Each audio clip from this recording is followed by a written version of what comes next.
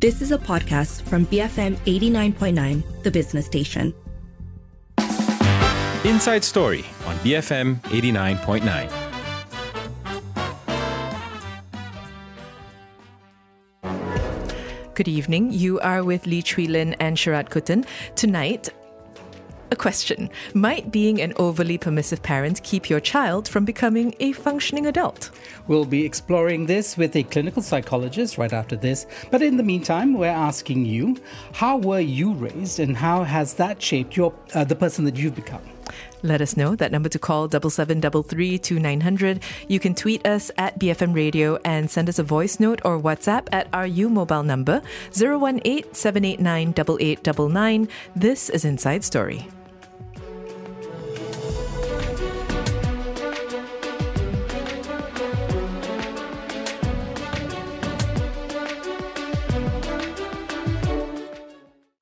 It is 6:08. So, to begin at the beginning, the idea for the show was sparked by an article from The Star, which kind of posited that the reason why some young adults might be struggling with a sense of independence, and the examples they used were parents showing up to work or parents calling in sick for their children. Why they might be struggling with that is because their parents are kind of overly protective, overly permissive, maybe even helicopter parents. And I think that's kind of an interesting idea to explore. Yeah, because we all, with some exceptions, have parents, or at least we have surrogate parents. And parenting is, I think we all kind of agree, so fundamental in the formation of our personalities, right? In the way we behave, our fears, our aspirations, they all come in large part from our parents. Though then we graduate to other things and popular culture becomes another kind of parent shaping our worldviews and our instincts, as it were, right? Well, I'm glad you brought up pop culture in some ways, because that, I think today we are talking about parents and family dynamics and things like that. But there are also other avenues to explore, things like generational differences, whether the ways people parent have just changed over the decades. So it's all of that stuff that we're trying to cover today. And joining us to do it is Prakash Ravindran, clinical psychologist. Prakash, thank you so much for speaking with us. Thank you for having me.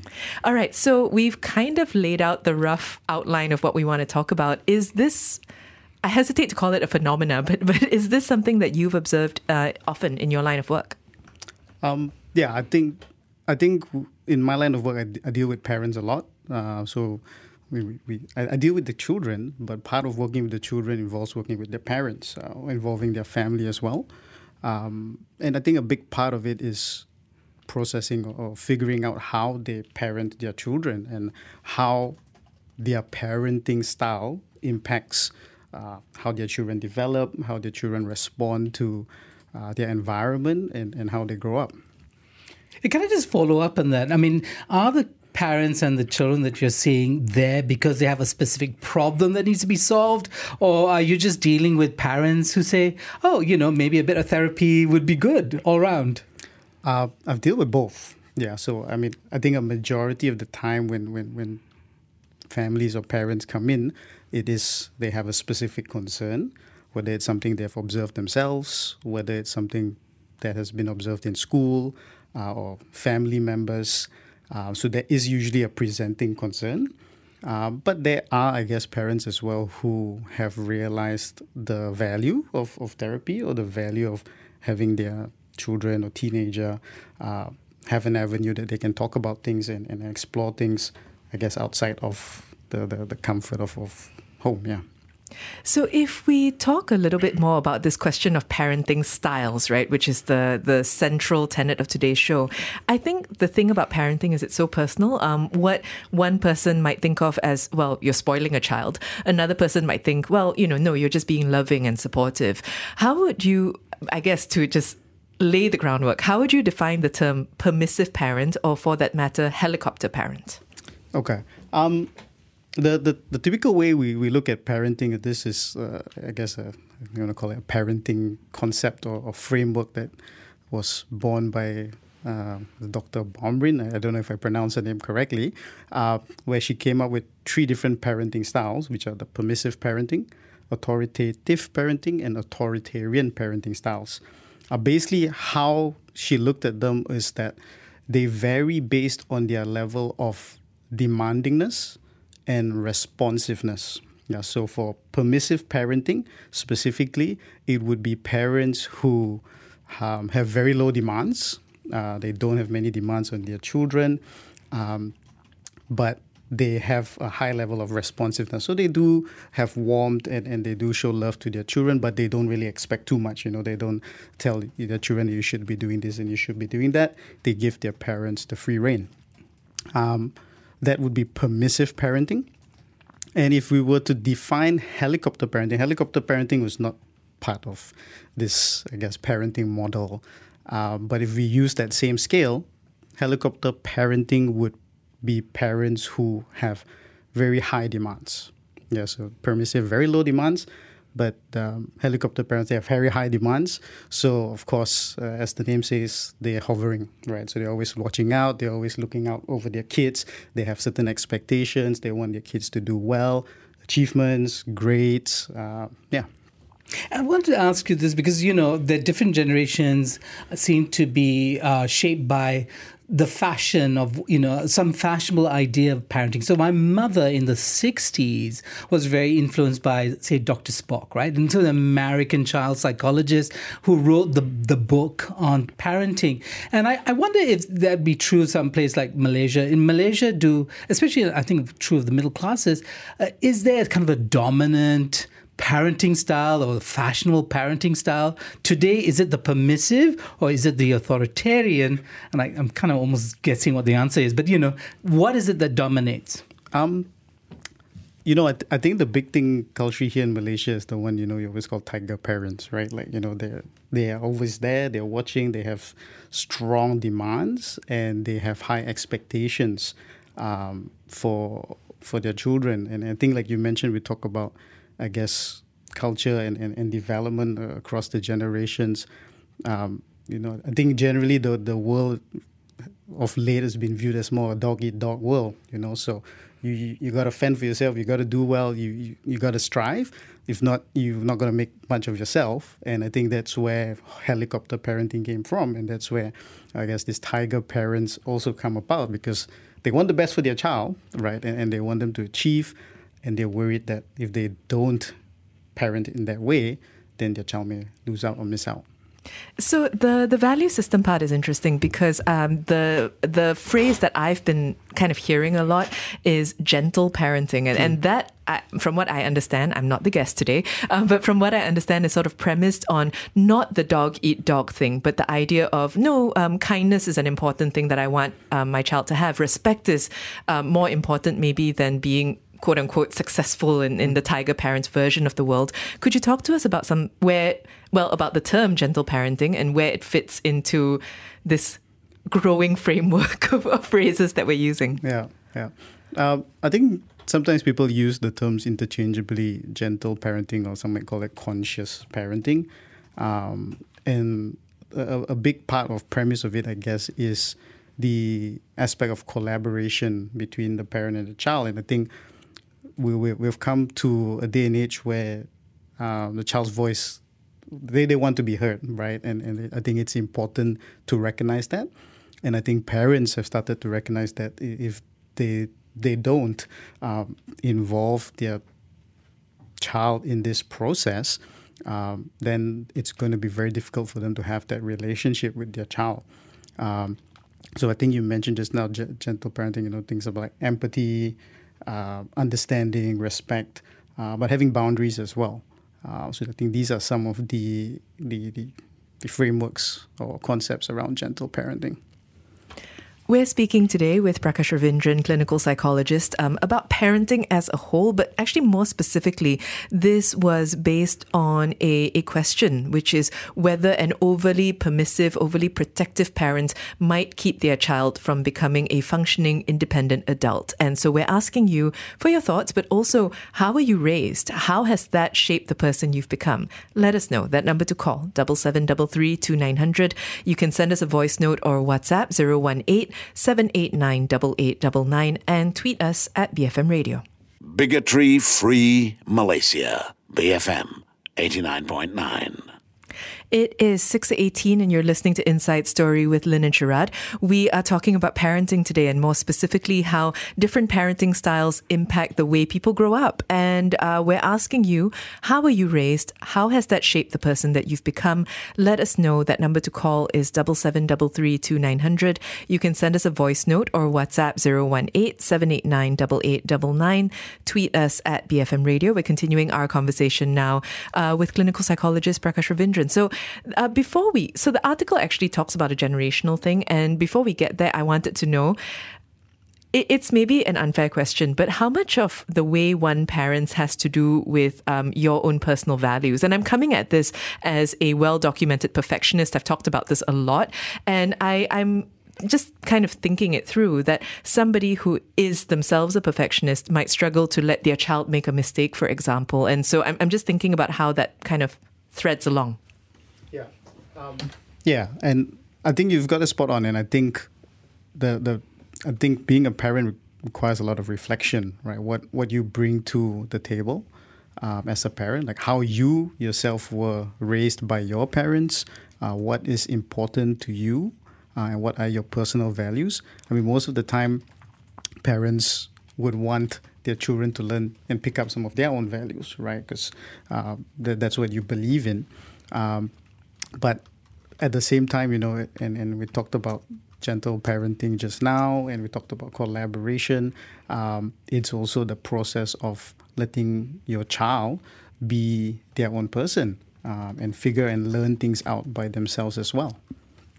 I wanted to ask you, because I see this in people who have parents. Have children. I don't have children myself. That what they do is they do the opposite of what they thought their parents did, right? So for them, while they might love their parents, they think their parents failed them in some ways, were either too doting or not doting enough or whatever it is, right? And so they do the opposite. And is that something you see in your work, that there are parents who, especially those who are super conscious about parenting as something that needs to be thought through, that they are responding often against what they grew up with? Yeah. And I think, like we talked about just now about the generational differences. And I think parents who have now raising their own children, like you said, they probably have picked up things from what their parents did, and they've probably figured out, okay, what are things that I agree with, what sits with my values now, what do I think worked to help get me to where I am now, and what didn't work, and so then they're kind of, I guess, patching it together to things that they've kind of picked up now and what is important for their child at this point of time. But also, I guess, doing away with things that they don't so believe in. And I think the big one that people always talk about nowadays is the cane, right? Like, I grew up with the cane. Like corporal punishment, basically getting smacked for your mistakes. Yeah. And that people always talk about the cane, and nowadays parents are realizing, maybe we shouldn't use the cane anymore. Even though some of them may actually say that, I grew up with the cane and I turned out fine, but they probably realize that, the caning children in this day and age may not be the way to go.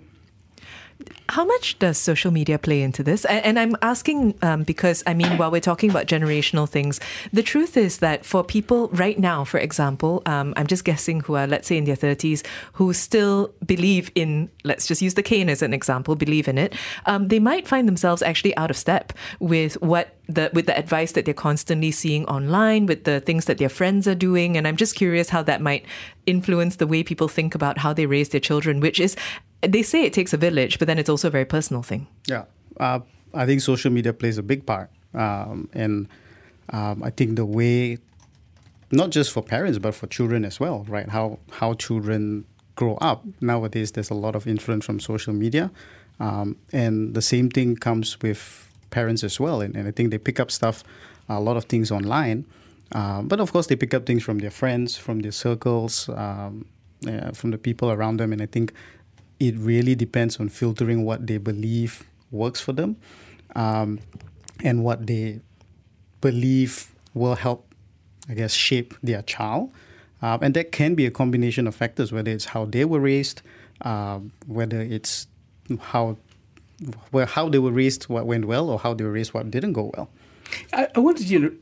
No, sorry, just briefly, Francis on WhatsApp is saying, I am 61, raised with the rotan. I love my parents and miss them even more now that they've passed on. So I think just clearly this question of the cane resonating with people. Well, Francis, you and I are about the same age. I'm 58. And so we've probably been, we're exposed to, I think, American television. There were a lot of television families, the Brady Bunch, the Partridge Family. They all taught us a particular model of parenting as well. Kind of the subtext was, how do you be a good parent? How do children respond? And I wonder if, social that level of popular culture is shaping not just what parents think they ought to do, but what children expect of their parents.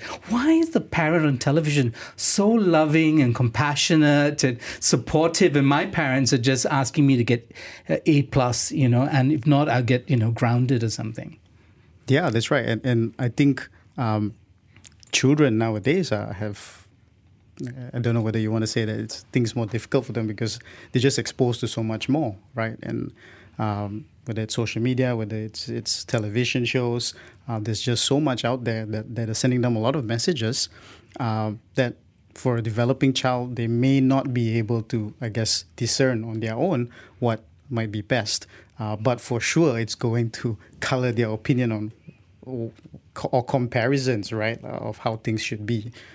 Yeah. Well, Azami on WhatsApp says, my parents were permissive. I was raised by American sitcoms, the likes of The Cosby Show, Growing Pains, My Two Dads, Family Ties, The Sullivans, etc. I turned out fine, I guess.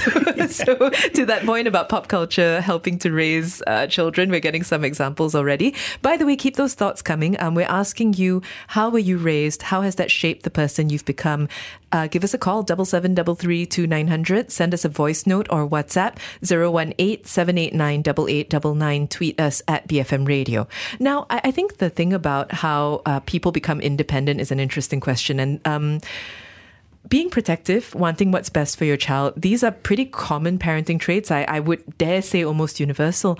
But at what point does it become unhelpful for a person's independence, their resilience, or their growth? Yeah, I think that balance is required when it comes to parenting, and being able to know when you need to step in and support your child and help them with certain things versus when it might be a chance for them to learn and do things on their own.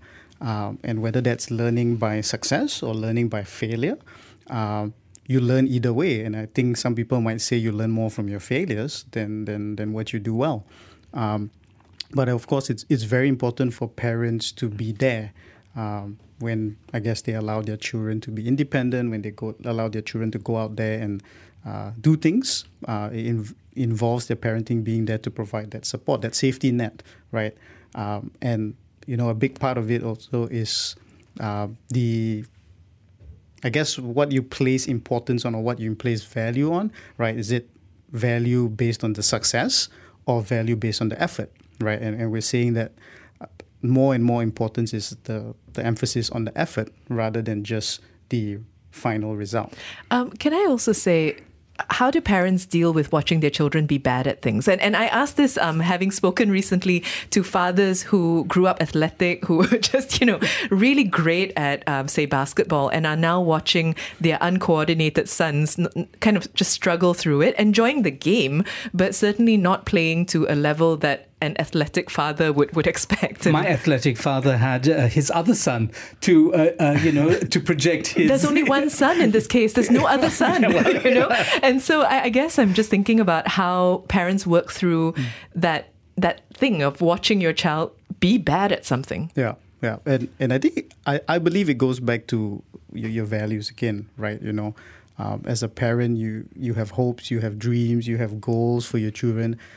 You have a vision of what you foresee parenthood to be, right? Or if you have a son, you imagine, I'm going to start kicking the ball around him when he's able to walk. I'm going to start teaching him how to play football. And, you build up these things in your head. And of course, then when it comes to time, and like you said, they fall over the ball and they may not be so coordinated. Of course, it is, I guess, a sense of to a quote unquote loss, I guess, of what your dream or what your goal was. But that doesn't change the fact that your son or your child will have other things that they can do and have other abilities if given the opportunity to show, instead of just forcing down a road because of our own projecting our own goals and our own dreams on them, but maybe trying to foster and trying to build up other areas of abilities or skills that they can be good at. Yeah, we have a minute before we go to the break. How do you convince a protective parent or a parent who is ambitious to give up their dreams and let the child grow up on their own? How to convince them? Huh? I think it's difficult, but I think maybe going back to thinking about the child's emotions and the child's, nowadays we talk about the child's, even children's mental health, and the anxiety and the stress that can come when we try to place this kind of, hopes and dreams on our children. I think helping them also realize and see the impact of their actions on the child's emotions, how their mood is, how their feelings are. You're probably going to have kids who are resentful doing these things, and whether that's the relationship you want to have with your child. I think that's usually a good point of reflection. We're going to continue our conversation after this with clinical psychologist Prakash Ravindran. And today we're talking about parenting, and more specifically how parenting styles can really shape the adults that you're trying to raise. And that's what we're asking you. How were you raised? How has that shaped the person you've become? That number to call is 7733 2900. Send us a voice note or WhatsApp 018 789 8899 and tweet us at BFM Radio. Be free-minded. BFM 89.9. It is 6:39 and you're listening to Inside Story with Lynn and Sharad. We're talking today about how parenting shapes the people we become. And this began because of an article that argued that perhaps overly protective parents might be resulting in a lack of independence in young adults. And so we're extending that and asking you, how were you raised? How has that shaped the person that you've become? You can call 7733 2900, send us a voice note or WhatsApp 018 789 8899. Tweet us at BFM Radio. So we're continuing our conversation now with Prakash Ravindran, clinical psychologist. Speaking of, we have messages from people kind of circling your profession in some ways, because Madiha says, my mom used to be a school counselor. She may have psychoanalyzed me and my siblings a tad. Now I struggle with letting my kids just be kids. It's hard to allow them to freely express themselves without wondering what the ulterior motivations behind their behavior actually are.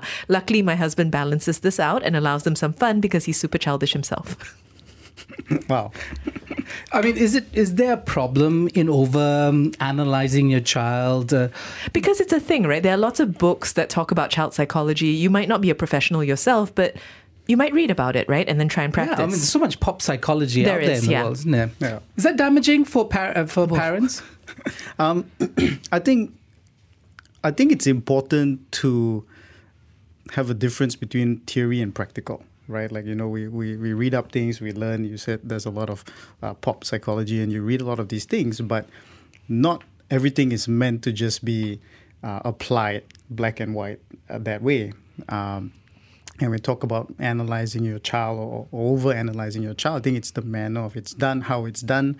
I think it's also important to tie these things in with the child's personality, because every child is different and every child is a different individual.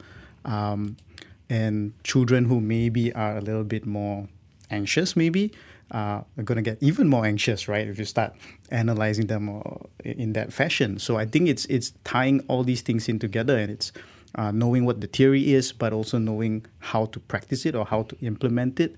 And I think taking into consideration the child's characteristics and personality is important as well. Shamil also says, I was raised without the rotan. So there's the rotan question again. But there were mind or psychological negative reinforcement games from my mom. I turned out fine, albeit slightly weird. But I raised my kid without rotan as well. Yeah. And I think that's I guess, a product of your parenting, is shaped who you are and shaping what you believe works. and applying that as well. But okay, so the question seems to have something underlying it, right? So one is external punishment. It's physical and it leaves a scar maybe, but it's on the flesh. And the other is this kind of like, it's equally powerful because, and I think this is what my mother did, and thankfully she lives in Singapore, so she's not going to listen to this show, is that, there was always this emotional coercion, I think, to put it in extreme terms, that you felt from your parents, right? You disappointed them. They didn't have to hit you. Yeah. You just disappointed them, and that was enough, right, to feel the guilt thing. Mm-hmm. So what is better? Is it better to just smack them and get it over with, or is it better to play these mind games? I think that was the question that was asked. Yes, which has become so much darker now in your iteration, but sure. So what would you suggest? Okay, I think the way to think about it maybe is without using the word punishment, right? I think punishment has a strong connotation when it comes to it, but I think using the word consequence is a better way to think about it. And I mean, part and parcel of it is teaching the child that there's consequences to your actions, right? Whether it's a positive consequence or a negative consequence, right? And if you tie it to the rotan, the rotan is a negative consequence, right, for whatever they did or did wrong. But I think there are different ways to teach them what the consequences of things are, and I probably would veer away from physical or emotional as well. Emotional blackmail is not the order of the day. It's not the fashion today. No. Okay, just checking. Yeah. But no. I mean, and I think getting them to learn or realize also that there's consequences in the real world, right? And what these consequences are. If you don't study for exam, you're going to get a bad grade, right? And that's the consequence. And that's something the child has to learn from as well. So if we go back to assuming that the ultimate aim is to raise somebody who is independent, right? So let's move away from the value systems to a degree, because earlier we were talking about, tiger parents wanting academic or professional success, gentle parents wanting kindness. But if we assume that everybody wants to raise somebody who can function in society and do that well, what are some signs to look out for that might not be happening, either with the child you're raising or for that matter in yourself as a parent? Yeah. So I think when it comes to looking out for signs from your child, I think it's just probably seeing whether they can get things done on their own, right? Or whether they're going to need a lot of help, whether they're going to need a lot of reminders and prompts and check-ins from you about whether they've got certain things done. And I think that is probably a telltale sign that they're having difficulties or they're not sure how to do some of these things in developing their independence. And I think the reflection as a parent is how much of these things are you allowing your child to do? Are you letting them try to do certain things? So, if you go out and have dinner, maybe do you want to let them try ordering their own food? Do you want to let them I was very scared of that growing up, ordering. Yeah. No. Yeah. I didn't know there was a problem. It just meant speaking to an adult or a stranger. What if I got the order wrong? So it's all these things. So that's a good example. Yeah. And I mean, it's small things, right? You may not think that it's something consequential, but it builds up that confidence, right? And as Lynn mentioned, it helps build up their ability to speak up for themselves. And I think a big construct that people talk about when you're trying to build this independence in children is developing their self-efficacy. So their belief that they can take action, their belief that they can do something and influence the world around them with their actions. Yeah, so some of us also have the sense that different stages in one's life, right? I mean, and I think we all kind of feel that. But when you step into a child's life, right, if they're being, say, for instance, being bullied in kindergarten or primary school, is it very different in terms of, say, the situation if they were a bit older in the workplace, the university? I mean, how do those things pan out in terms of the role of the parent? Yeah. What should parents do depending on the stage of the child's life? Yeah, good question. And I think we talk about something like that. I think it comes down to knowing where your child is developmentally and where they sit in terms of their age. Of course, when they're younger, if you talk about something like bullying, they might need some support from their parents to help them with that. But it's also important to teach the child how to deal with it, rather than just handling it for the child. Instead of just saying, I'll talk to your teacher, I'll get that done, then that's going to be the expectation the next round as well. And then, like you said, when you get to the workplace, mom or dad is not there to do that for you, and you don't know how to do that yourself. So I think it's important for parents they can support their children as their child is growing up, but also have those conversations with their child about what they can do. How can they stand up for themselves? What can they do to advocate for themselves? And then that can be something that the child takes with them as they grow up and try out. Can I just sort of follow up on that? Because it seems that part of the conversation in the article was citing parents who do turn up at the workplace. Yeah. Right? So do you think the parents there are just not conscious of what they're doing? They're kind of infantilizing their own children? Yeah. Or is it that they think, well, never mind, this time I have to do it because it's so important to get over this bump? But how do parents think about their interventions? I think when it comes to that stage, you've kind of stuck in a cycle already, right? You've been doing that for so long, and it's so difficult to just suddenly hands off and let it go. And so that fear then just keeps you in that loop of having to return and do that. And that's where, we say they're being overprotective, right, or overbearing, because the fear is so strong of what is the consequence if they're not there or if they don't help. So the thing is, right, if you've always been a more interventionist parent, someone who's always been there or stepped in and played that role, I imagine that making a shift to being one with who's more hands-off, who's taking a step back, that can be difficult on both sides. You have to remind yourself not to step in. Your kid has to get used to you not doing that. What advice do you have on making that kind of conscious shift? I think communication is very important, right? So the communication between parent and child. We said gentle parenting just now is collaborative process.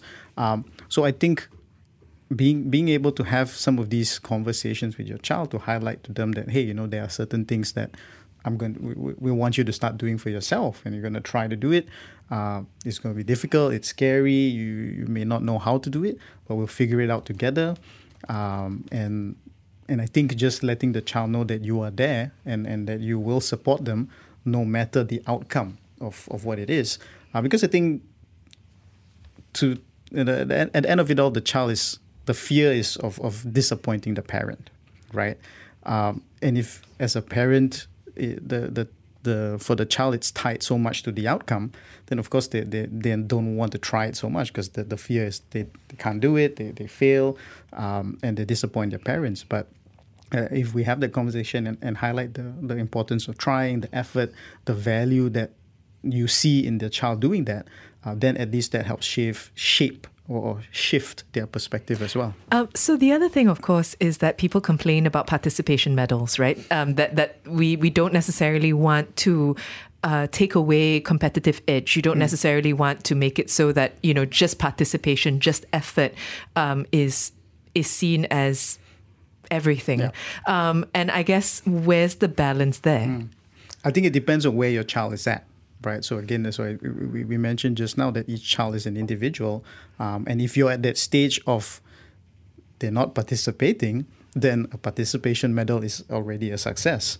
But if they're already participating and if they're doing that, then maybe the next step is trying to push them to, hey, maybe you want to try a little bit harder. Do you think you can do it a little bit differently?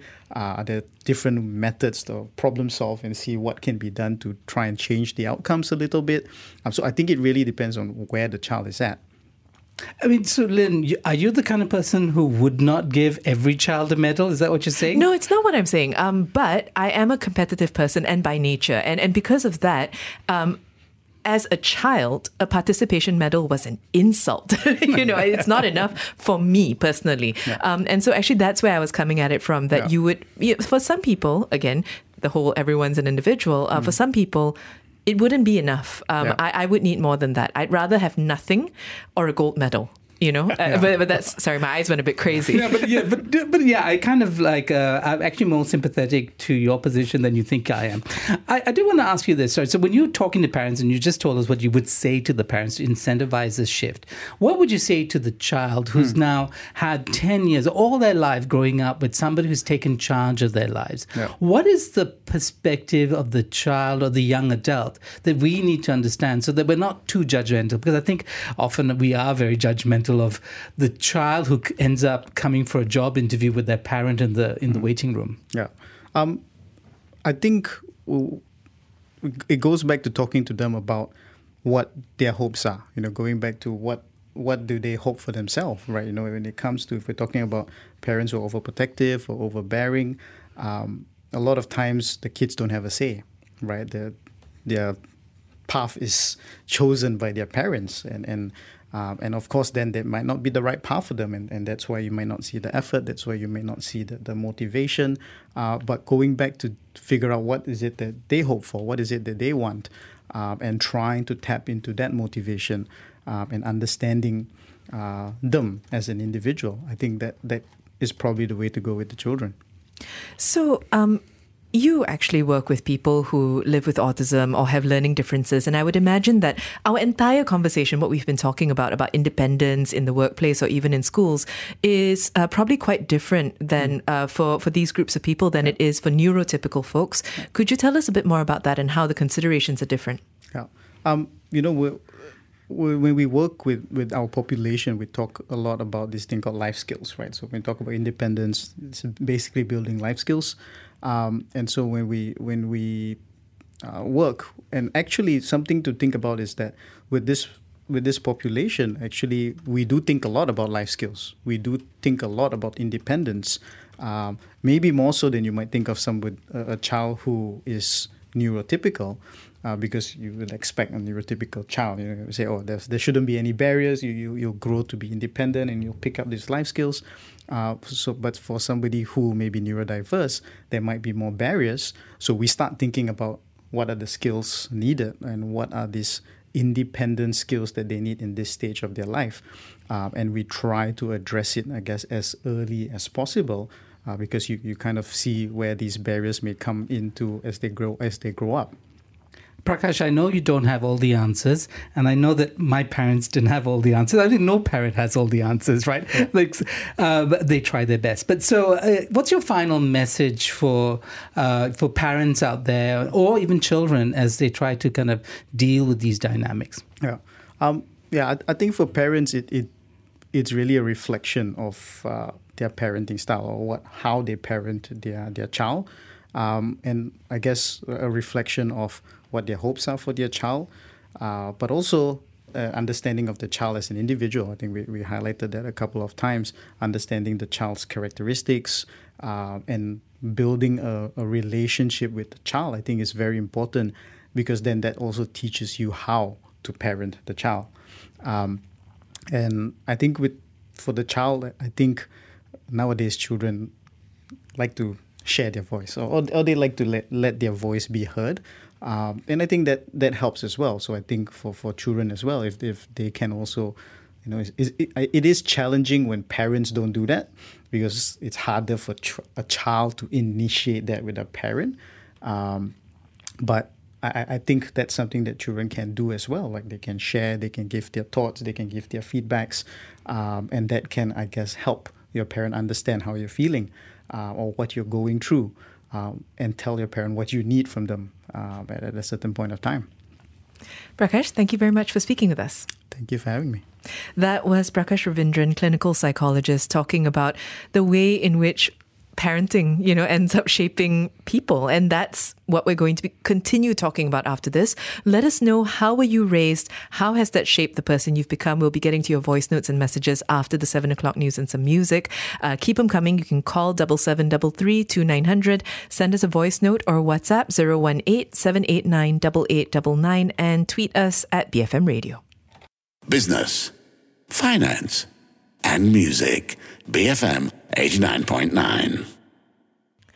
It is 7:07, and this is Inside Story with Lynn and Sharad. And just to recap, it's a softer show. It is a Friday, and also there was an interesting article in the Star that essentially kind of asked the question about whether being an overly protective, kind of hovering parent might result in your child essentially not becoming an independent adult. And some of the examples that they used were parents participating on the job search, parents maybe calling into the office and saying, oh, my child is sick, they're not coming in. Just all these things that an adult would typically do, but that maybe the family dynamic doesn't permit. So we were talking about that, but also more broadly asking the question, it's a personal one, how were you raised? How has that shaped the person you've become? That number to call, 77332900. Send us a voice note or WhatsApp, 018-789-8899. Tweet us at BFM Radio. Sharad, before we get to the voice notes, the messages, I wanted to ask you, I mean, you don't have to tell us your whole life story, but how would you answer this question, you think, broadly? You know, how would you describe the way you were raised?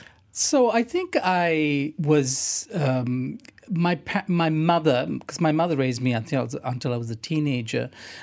She had a light touch, so we had a broad sense of where we had to go with school and stuff. But she didn't hover. She didn't intervene. In fact, in many ways, we were taught very young to be independent. In terms of transport, we would get on the train and travel great distances. I mean, there's always an adult picking you up on the other side. But so I think being independent was very much the theme of my growing up. And then you're still like that. Yeah, and by the time I got to my teen years and I went to live with my father, I mean, he inherited my brother and myself, these really independent teenagers. A real shock for him, but in a good way. I mean, he didn't have to do the kind of parenting he thought he was going to have to do. I think he just thought, oh, they're kind of young adults.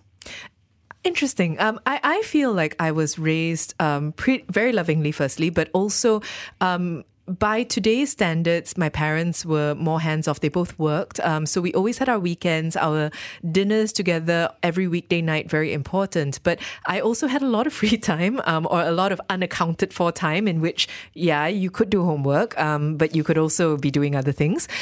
So I had that kind of freedom, but also because there are two girls in my household, two daughters. So I think there was a certain sense of protectiveness that maybe would be quite different from your upbringing, not just because of our age gap, but actually because I think people regard raising girls and raising boys very differently. And that's actually something that we're getting in the messages because, for example, Shanti says, I'm from the baby boomer generation. Being the only daughter in an Indian family, I was overly protected. But somehow I did just the opposite with my three daughters, and I'm now proud to say that they're comfortable enough to soar on their own. They're doing well in their lives. Shanti, it's fascinating that you chose, and I'm assuming it's both you and your husband, chose to bring up your children, your three daughters, differently. And so the question was why, right?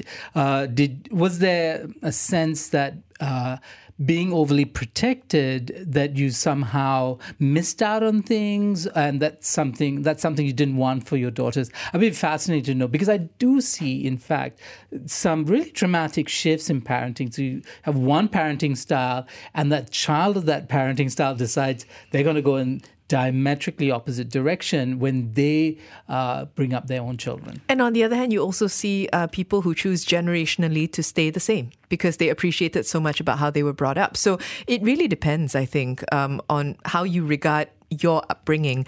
Can I just add one thing to that? Is that you might consciously want to change, and then there's this other thing, the creeping sense that some of us get that we are turning into our parents, that whatever it was that we kind of consciously want to push against, we can't, because there's kind of a muscle memory, or there's something in our DNA that drags us back to what our parents did to us.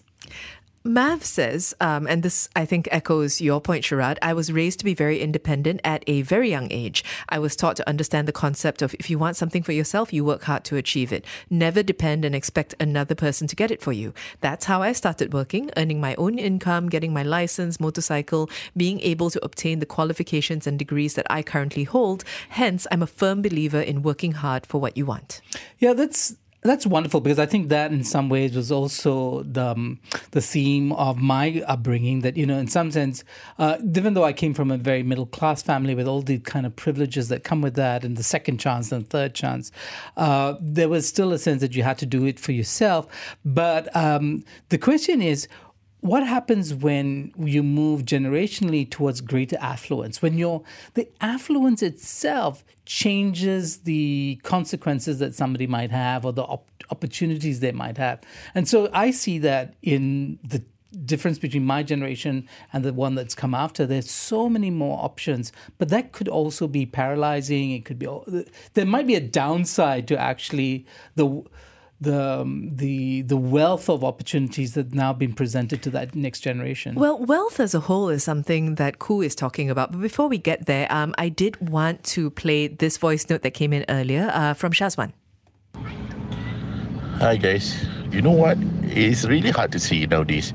There is a days where we are grown up, we are taught by our parents independent, where we can go where we want. We can go playground at evening. At Hari Raya, we can go to our neighbor's house, sometimes kilometers away for Hari Raya. But nowadays, even though for some kids to go to their own neighborhood pasar malam or their neighbor's house in just like 500 meters away can be like kidnapped or just lost like that. So it's really hard to say, because growing up in the situation that actually we are independent and actually we can do everything that we actually prefer to do freely. But nowadays we really need to be careful and actually but if let's say we need to monitor until they are actually working in their working environment, I think it's a little bit more extreme. But for me, kids nowadays it's not can be freely being independent at the age of early days. Maybe we can start at the teenage days. I'm not sure, because I'm actually raising my own child right now, so I'm not really sure on how I can implement what is already been implemented at my grown-up days. Shazwan, thank you so much. I think you actually reflect a very sort of something I've heard a lot, which is people saying that firstly, things were very different from when I was growing up. We had more freedoms. We also had more safety.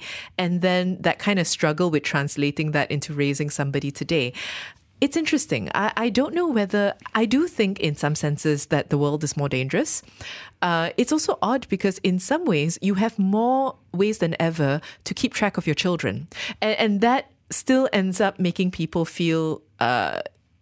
that it's not enough. And part of that might be because you don't hear from them. I don't know. There are all these things. Because your example, Sharad, of taking the train and knowing that, sure, there's a parent or there's an adult at the other end of it, but that means that you're out of contact from your parent for hours. 10 hours maybe or more. Yeah, without a cell phone. So this is it, right? Because the paradox seems to be the more you can monitor, the more you can be in touch, the less freedom you actually have. Because I think the anxieties, and I don't blame parents for this, to be honest. There are a lot of bad things in the world, and I don't know if they've become worse over time. But certainly, why would you want to take the risk? And so I think parents, just because of parents of what they are kind of risk averse, and so they will default to a situation of being more protective. I mean, the extreme would be, well, you can't walk around freely in your neighborhood, and going down to the pasar malam becomes a big to do, and you make sure that child is getting a handphone, or they do. But then every time there's a horror story around a missing child or a kidnapped child, I'm sure a lot of parents are traumatized. They must be thinking, this could have been my child. And so how do you make that balance right? I'm not sure if I, as a parent, if I was ever a parent, I would be able to say, no, children must be independent. They must go free. Because the impulse is always, right, I was raised this way and I turned out fine. I think that tends to be the rallying cry behind why you might want to raise your kid in the same way or atmosphere that you were raised, whether it's with the rotan, whether it's with more freedoms, the ability to just run around and, come back for dinner, but whatever in the meantime. Like all that stuff comes from the I'm okay. And then I think it's the constant struggle of having to balance I turned out okay with the world has changed. And both of those things can be true. Keep those thoughts coming. We are asking you, how were you raised? I know it's kind of a personal question. How were you raised? How has that shaped the person or the adult that you've become? You can let us know by calling 7733 2900. Send us a voice note or WhatsApp 018-789-8899. Tweet us at BFM Radio. We'll be back for more of your messages on Inside Story, BFM 89.9. Books, figurines, movies. BFM 89.9. The business station.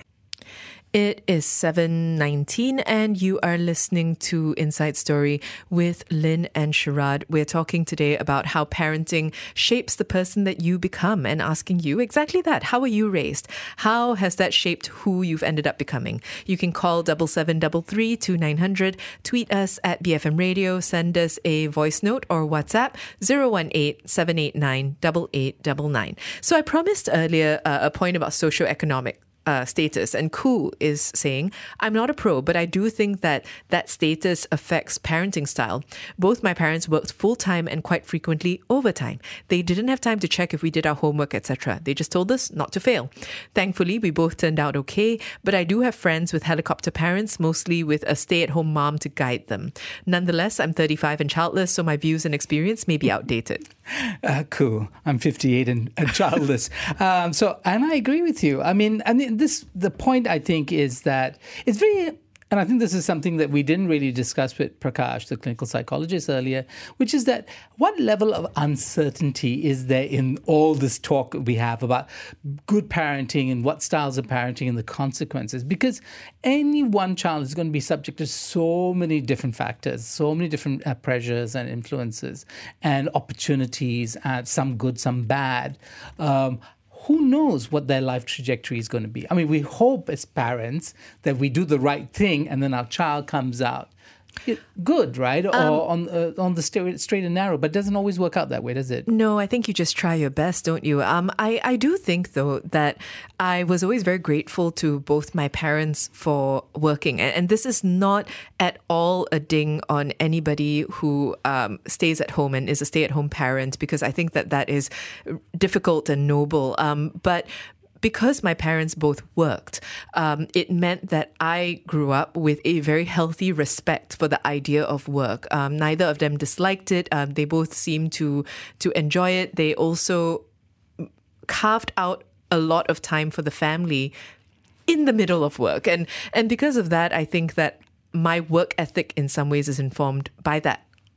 Yeah, in fact, we have a message from Felicia who says, my parents started looking for a job for me when I was 16. And then I'm independent. I'm paying my own college fees using PTPTN and working part-time. I walk and take public transport home without depending on my parents. So Felicia, I think you tell the story of somebody whose parents probably saw the value of independence, sort of nudged you in that direction. And that direction has actually been a positive one. Unfortunately, that's not always the case, right? Because one thing that can happen if children are introduced into the working world and into money and wages very early is they really do feel that they're adults and then they want to chart their own course. I mean, they can get things they want through work. Yes. And so school might no longer be as attractive a proposition. Yes. So I think my parents thought that. And so I had an allowance. They were strict with it. It wasn't as if I could just keep going and asking for more. You get what you get and then you live within that. But they always told me they weren't particularly interested in pushing me towards taking on part-time jobs because they wanted that focus on school. And so because of that, I didn't actually work part-time until I got to university. Yeah, but we hear that in different countries and societies that children are very encouraged very early on to start participating in work and earning a wage, because it's the belief there would be that you become an adult through that. And then if you choose to study and that's part of your own process, there's a kind of letting go very early, which I'm told. It's rather said that Asian parents are less likely to do. Asian parents just don't let go, and they certainly don't let go until, you get married, I think, or something like that. TIDJ says, my parents raised my siblings and I very differently. My brother was the spoiled child, and he still is in many ways now, even though he's married with his own child whom he spoils too. One of my sisters and I were raised in a bubble. She's better adapted now, but I've become more of an introvert. And my youngest sister was given a lot of independence as my parents were both very busy. So she's very independent as an adult.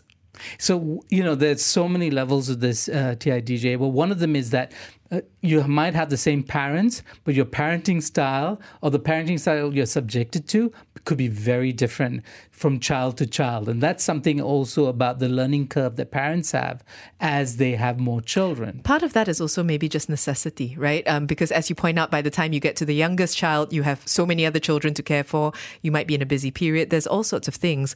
We've also got, I believe, a caller on the line with us. We've got Liu. Liu, good evening. What are your thoughts? Good evening. Well, actually, the way you handle the child depends on the times. Back then, my dad would use the rotan, and now we are using more on reasoning.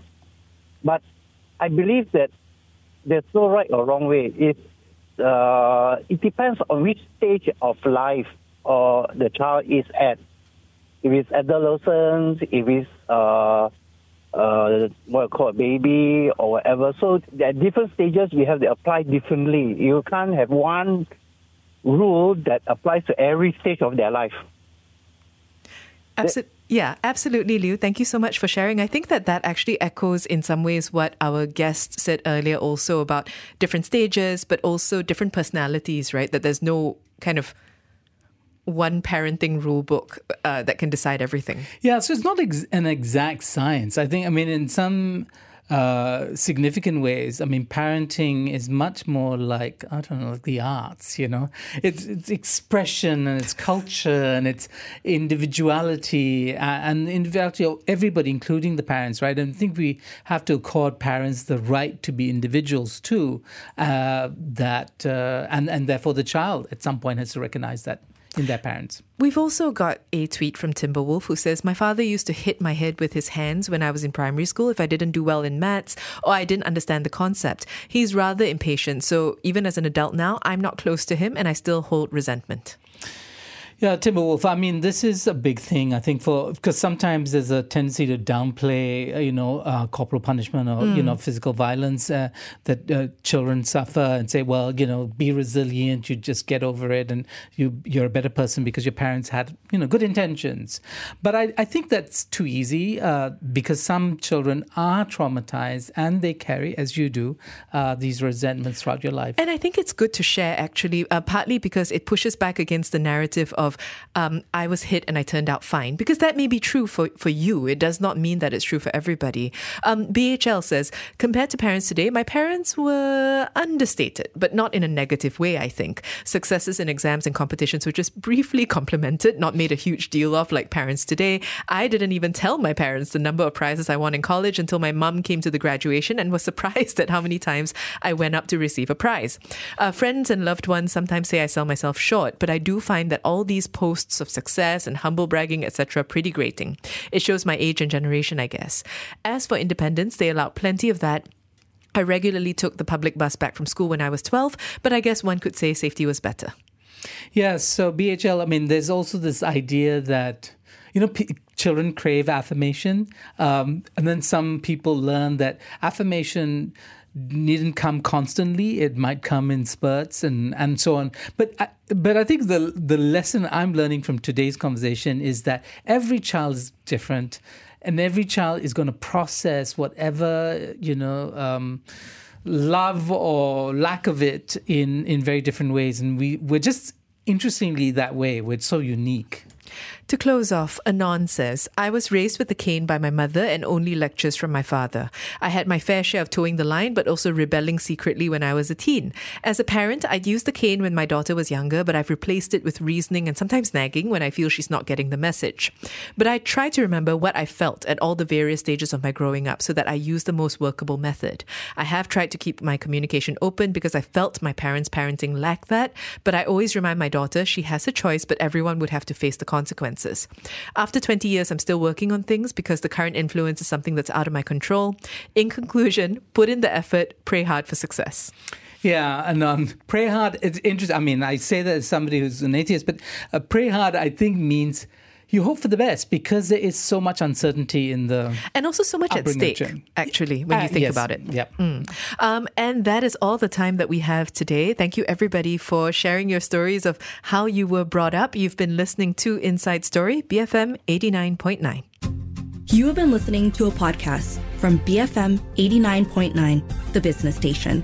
For more stories of the same kind, download the BFM app.